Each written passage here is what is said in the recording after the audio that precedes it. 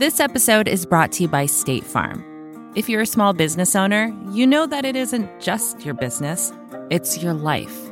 And whatever your business might be, you want someone who understands. That's why you might want to check out State Farm's small business insurance. Why? Because State Farm agents are small business owners too, living and working in your community. That means they know what it takes to help you personalize your policies for your small business needs. Like a good neighbor, State Farm is there. Talk to your local agent today. Welcome to Recode Media with Peter Kafka. That is me, and today we have an excellent interview you can listen to for free, as always. But I do have an ask from you. More specifically, I want you to ask me a question. Get it? See? And I will try to answer that question in an upcoming mailbag episode of the show. We've done this before. They are fun. You will like it, I guarantee, or your money back. So you ask me about anything. You mail it to me at peter@recode.net, and I'll answer in a bit. Okay, now on to antitrust law. Wait. Don't go anywhere. This stuff is interesting. And if you care at all about media and tech, it's important because lots of media and tech companies would like to merge and or buy things. And Joe Biden and Lina Khan, his antitrust enforcer, have other ideas. The problem for Khan is that she's been trying to stop the likes of Microsoft and Meta in court, and she has been losing those battles. So, what does that mean for other big companies that want to get bigger, and for anyone who wants to stop that? I've got an excellent person on to walk us through all of that, Lina Khan, who covers tech and politics and regulation for the New York Times. So let's hear from Cecilia and me right now. Joe Biden did not run his presidential campaign on the idea that big tech shouldn't get bigger, but since he was elected, his administration has been trying to rein in big tech, and right now it is not going well. Joining us to talk about that is Lina Khan, who covers tech and politics for the New York Times. Welcome, Cecilia. Hey, Peter. Thanks for having me. Lina Khan is not the only person Joe Biden has assigned to slow down big tech, rein it in, make it less big, but she is the most prominent person. She's increasingly under attack. Remind us of her background, what she does, and what's been happening recently in Lina Khan's world. Yeah, so Lina Khan is the chair of the Federal Trade Commission, which is a sort of smaller agency in Washington that people normally don't care about that much, except for the fact that it is the agency sort of that polices commerce. And as part of its mandate, it polices competition in the economy. And so she is the top person, along with some others in government, but she's really the most notable top person, the face of antitrust. And the one, along with an individual who's the head of antitrust at the DOJ, who decides whether big mergers should be approved or blocked. And her background is really interesting. And part of the reason why she gets so much attention is because her background is so unusual. She's very young. She's in her mid-30s. And she came essentially into this field of antitrust while she was a law student at Yale. And she wrote a paper that became quite famous in the very esoteric world of antitrust, where she argued that Amazon was potentially an illegal monopoly for the way that it conducted its marketplace, and how it was alleged, in her eyes, allegedly squashing competition with smaller sellers. So her whole idea was that, look, antitrust has normally been judged and deals are reviewed by whether prices go up or prices, and if that's bad for consumers. But I'm here to tell you that there's a different way that we should be thinking about antitrust when it comes to the tech sector, because so many of these companies like Google and Amazon and Facebook or Meta offer services that are free or cheaper sometimes than competitors. So let's just put aside the idea that consumer prices are the most important metric when it comes to competition analysis.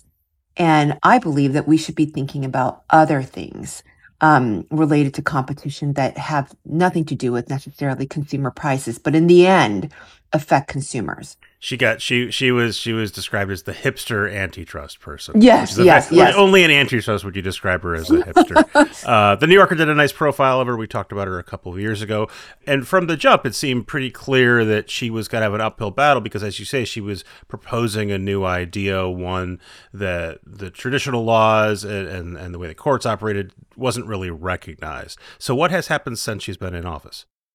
Yeah, so since she's been appointed chair of the FTC, she's taken on some really big cases and has been trying to stop big mergers, particularly across the economy, really. But the ones that are most notable that I care about, and I think that you care about quite a bit, are in tech. And so she has challenged a slightly smaller deal, which was Meta's acquisition of a VR app known as Within. And she has challenged, most notably, Microsoft's $69 billion acquisition of Activision. Huge, huge deal. And she's also taken on some monopoly cases. One being a case against Meta, formerly known as Facebook, and allegations that it acquired a monopoly in social media by killing off small nascent competitors at the time, which were Instagram and WhatsApp. It's a really sort of, novel idea that she has. And that's right now winding through the courts. And she is, from what we understand in our reporting, has been investigating Amazon for quite some time, with a lot of the same theories that she brought to that law paper that I mentioned years ago. And we could probably see some sort of a lawsuit against Amazon coming in the not so distant future.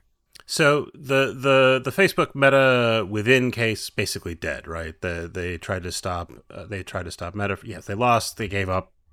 And I remember, and I wrote about this at the time, that I was talking to folks at Meta, and they said, we know we can't go buy anything related to social networking. We couldn't buy Twitter if we wanted to, or even a small thing. But we can buy VR stuff because there is no VR market, and there's a lot of people trying to create it, and we're one of many. And then kind of basically right after I wrote that, Lina Khan said, actually, I don't want you to buy this it's $500 million acquisition of a VR company most people haven't heard of, which took a lot of folks by surprise. So they lost that case. They haven't formally lost the Activision case, but they've lost most of it. It looks like that is going to go through. They say they're still going to challenge it. Besides the fact that it isn't going well, is there some commonality to how these cases are proceeding? Is there some underlying problem, or are they specific to each case?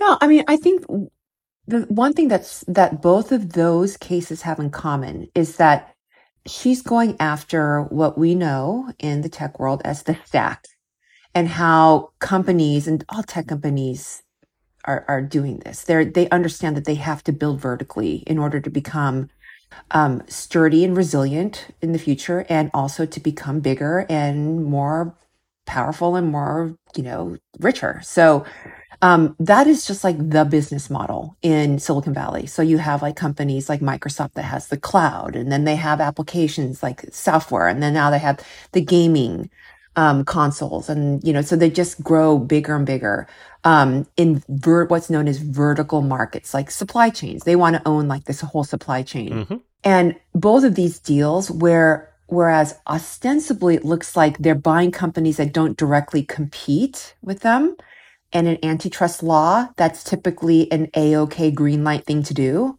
Right. Vertical is supposed to be okay. Horizontal, where you're already in one business, you buy someone who's doing the same thing that you're doing, that's supposed to set off a red flag. Correct. And that's why vertical cases are so rare. The last time the government took on a big vertical case was when it, in the last administration, tried to stop AT&T's acquisition of Time Warner, and the government lost. Mm-hmm. And before that, the biggest case was AT&T and basically breaking up, AT&T's monopoly. That was decades ago. So it's really rare. And the reason why it's hard to win is for that very reason. It's on the surface, it doesn't look like these companies directly compete.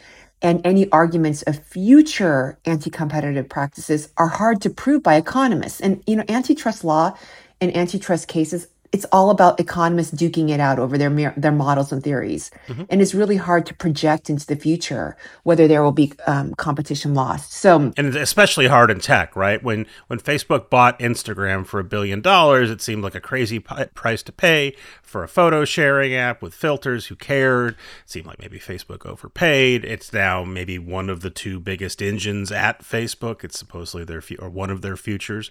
And part of her argument is, especially with these smaller acquisitions, is if we keep letting you buy these things that don't look like anything now, we'll be screwed in the future, and then we can't unwind it, or it's very hard to unwind it after them. yeah, totally, Peter. And I think that's the other commonality is that in both cases, she's thinking about future markets. And that requires new thinking, or at least more expansive thinking of antitrust law. I mean, her argument has always been like, I'm not asking you necessarily to change the laws. Like, that would be good. I do believe that the law should be changed. But in lieu of that, let's just like use existing case law, but like think of using existing antitrust law, but think about things differently. Let's overturn what's known very in the weeds, I know here, but is known as like the Chicago School of Antitrust, which is essentially that consumer welfare should be like the most important thing, back to that consumer prices thing. And that's what she's trying to fight, is the way that people think about antitrust law. And so like tech is like, it's a real difficult industry to police in terms of competition in her mind, because of these things we talked about, and also because this industry is so fast moving, and she believes that you have to move, and things like network effects, essentially the scale you have and how many people use you, play so heavily into tech and not necessarily in other businesses. And again, I mean, I'm not going to go super far in the weeds about Chicago and the Federalist Society, but there's a lot of folks who say, look, this has always been a flawed lens. But part of her argument with tech is like, it particularly doesn't work here because so many of the products are free, ostensibly, to consumers.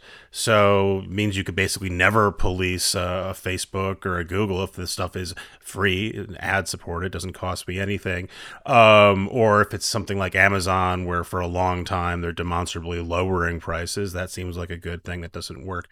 She knew all this going in. She knew all the challenges going in, was pretty explicit about the fact that, look, the laws we have today don't work. I also don't believe that we're going to change antitrust law in Congress anytime soon, because look at Congress. I think you're right on that bet, yeah. They're not doing anything. And I also know that these court cases are going to be a challenge, and that I probably won't succeed in them.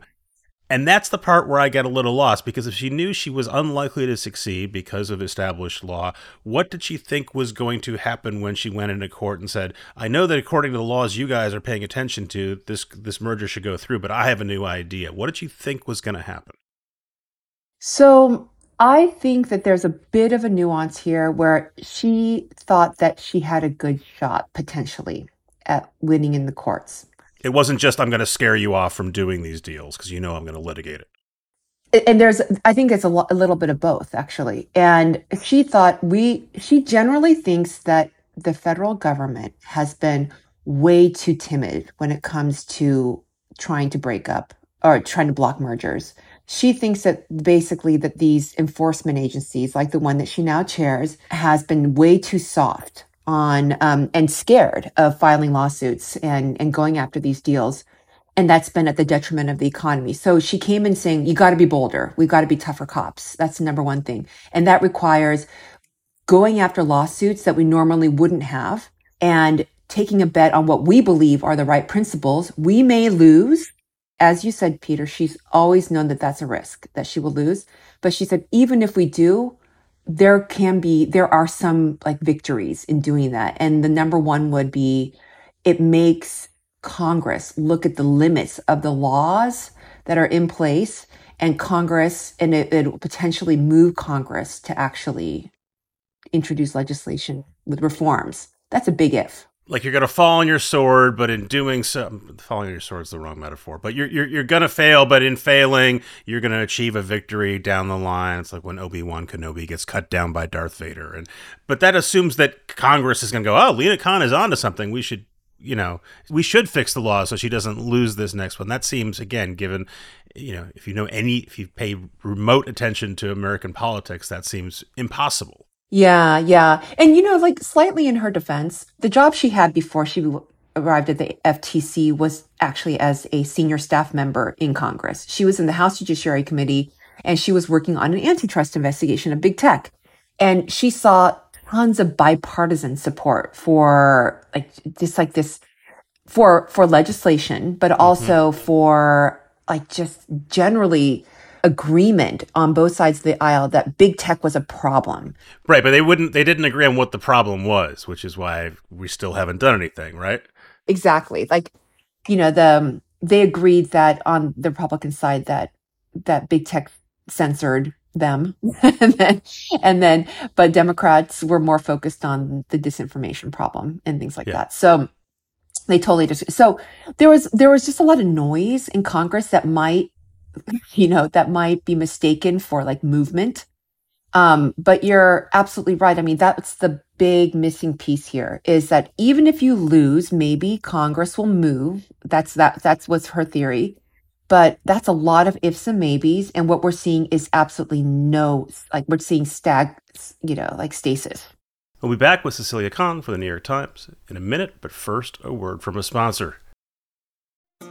This episode is brought to you by State Farm. You've heard it before. Like a good neighbor, State Farm is there. But it's more than just a tagline, because State Farm agents are small business owners themselves who live and work in your community. And if you're in the market for small business insurance, who better to work with than an agent who understands what it takes? State Farm agents can help you create a personalized insurance plan that fits your small business needs and budget. Talk to your local State Farm agent today about small business insurance. Like a good neighbor, State Farm is there. So there's stasis. She's been losing. What are the ramifications of that? Politically, she's getting hauled in front of Congress. The Republicans teed off on her earlier. That I assume is just sort of, showmanship, doesn't really matter. What are the practical effects of her not succeeding to date? Well, the most practical effect is that companies that had been a little bit timid and afraid that if they brought a big deal before the FTC that she now runs, that they just would be challenged and potentially lose in court. And now they're feeling more emboldened that, okay, well, the courts are kind of on our side. That's kind of counterproductive, though. It's not just that it hasn't been successful. The theory is she's now encouraging these folks to say, fuck it, let's go for it. We got lawyers. We're probably going to win. Let's go. Yeah, I think there's that. I think that they, one person from the industry was saying, now, she's viewed as she and the agency is viewed as a paper tiger. It's sort of why wouldn't I go for it now? So that's the most practical. The other is that, these judges can point to these decisions in Microsoft, Activision, and Meta within to say, with cases that may have a lot of parallels as their footnotes in their opinions to allow those mergers to go through too. So it's she's building, the one thing that she wanted to do, Peter, was to build case law, at least to slightly tweak interpretations of the law so that you have judges that will say something like, we disagree with this, but we actually agree with you, FTC, on this and this and this.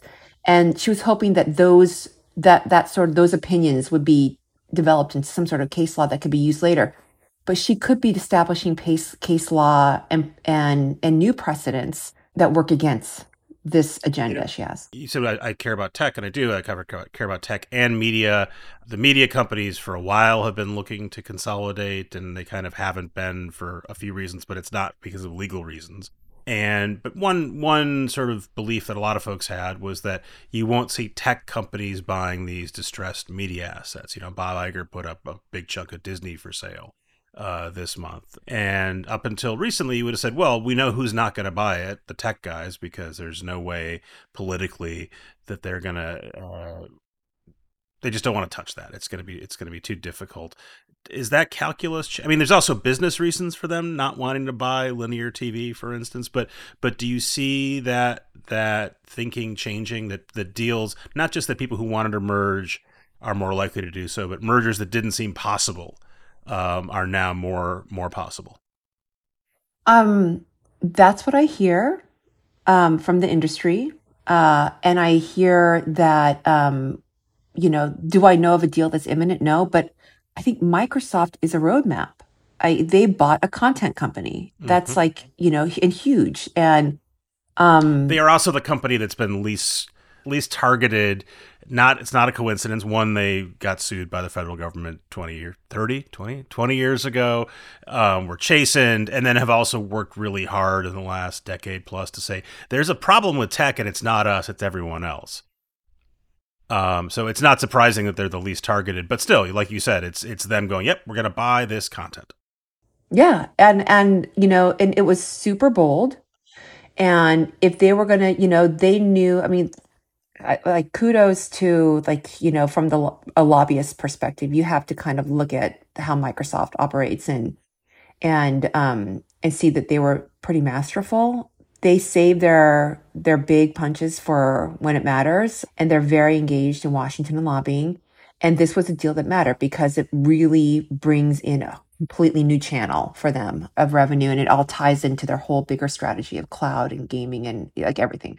So yeah, they're a roadmap for other companies, and as you noted, there is a growing, schism between tech and media in terms of how well they're doing. So there's so many distressed media assets out there. I think it's kind of inevitable, that you'll see, especially these kinds of vertical mergers, because they're just the courts have not swayed from decades long sort of permissive decisions on vertical mergers. Some White House questions, and this is a world that I really don't understand at all. First of all, Joe Biden could be out of office a year and a half, right? Is there a sense? First of all, is what has happened to her standing within the White House that hasn't been successful? And is there a sense that either she or the Biden administration wants to move really quickly to try to get something done while they still can? Yeah, I think she's still quite popular and supported, especially within what's known as the more progressive, as you said, some might call it the hipster antitrust crowd. I wouldn't say that, but some people say that. But like the more progressive, like left leaning, long term vision, thinking of like just basically let's flip the table on antitrust point of view. She's still incredibly popular. And she like the White House came to her defense after the Microsoft Activision opinion by a judge to not hold up the deal with a statement saying they support her and they think that she's done great work. And I think it was incredibly indicative. Like there was very revealing that just this week or just last week, there was an announcement by the White House, the Department of Justice, and the FTC. So that means including Lina Khan on even tougher guidelines for how they're going to approach mergers. This is some really in the weeds stuff, and I'm not going to bore your audience with it. But essentially, they came up with a bullet point list of the way that like how they're going to judge whether they stop or approve mergers. And there are just a ton more guidelines that are specific to the tech industry that includes things like labor that's never been included as well. Network effects, nascent competition platforms. Like that's like basically saying we're not backing down. And this was a joint announcement with the White House. So she's supported for sure. And that's the other question I have is, you know, we followed the 2016 campaign over at Recode/Fox, and what is Joe Biden saying about tech? He's never talked about tech while he was campaigning. I think maybe once he said something that Section 230, a whole other discussion, needs to be revised. But you would not have gotten any sense from him in any of his public statements that he really wanted to see, Microsoft unable to buy a game platform or whatever it was. Is this something that he personally is passionate about? And if not, who in the White House or who in politics is convincing him to spend, really precious political capital going after this stuff? Yeah, I don't have a sense that he is specifically interested in internet companies, and Silicon Valley. Some of the minutia that we're discussing. He's very interested in the industrial policy battles between the U.S. and China, and that trickles down to like chip supply chains and stuff like that. But this is, I think within the White House, there's a strong feeling in his National Economic Council, the NEC, that the economic agenda has to include a progressive sort of new deal approach to and trust busting idea to antitrust and competition. Not only do I think that, it's just fact. They announced that, that's like part of what they call Bidenomics. And the big picture takeaway from that is if you don't curb concentration of power across industries, you won't have equality in the country. You will continue to have inequities that in the labor market, geographies, in wages, all these problems that we're seeing, particularly exaggerated in the tech economy. And so this is all swept into this bigger idea of this bigger agenda known as Bidenomics, which is to basically spread the goods and to lift up more economies, like geographical economies that have not enjoyed the boom of like some of the coastal cities that have. So it's part of a bigger strategy. Is it the top item? Is it even within the top 10 things that the White House has to think about? When I say it, meaning big tech and antitrust, is it one of the top 10 items that they discuss every morning in their meeting? I don't think so. Not at all. But but does it also help with their political base? This is sort of a political discussion. Right. Absolutely. Because there's a general, we can't articulate why we don't like big tech, and depending where you sit in the political spectrum, like we said earlier, you have different criticisms of big tech, and you may really like individual big tech companies, and most of them are pretty popular. I think Meta is the one real exception there. But I'm sort of for a general, go get Silicon Valley. Yeah, I'm for this idea that these companies have become too powerful, too big, and I mean, this is like legitimate stuff that, when I, in terms of like all the consumer polls, I hear that, yes, some of these companies are quite popular in some ways, but there's generally a concern in, you see all these polls about certain tech companies shouldn't continue to grow, that there should be more competition, like more of a pathway for startups, that kind of a thing. So it's a popular idea with not a lot of downside. And just remind us of the remaining big cases on the docket. There's a ongoing DOJ, multiple suits against Google. That's for the DOJ. That's not her, Ballywick.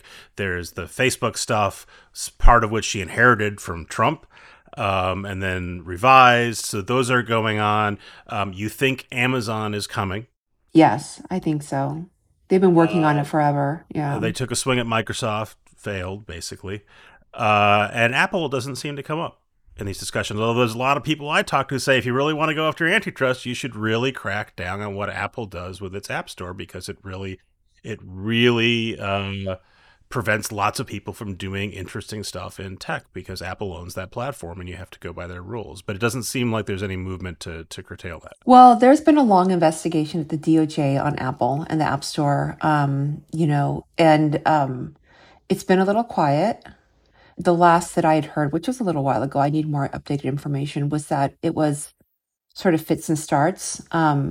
They have so much of their staff focused on the two Google cases, ones, including the ad tech case, which is, as you know, it's a super hairy case because ad tech is so complicated. So they have a ton of people to focus on that. So Apple's in there. It's kind of, TBD on what they actually do.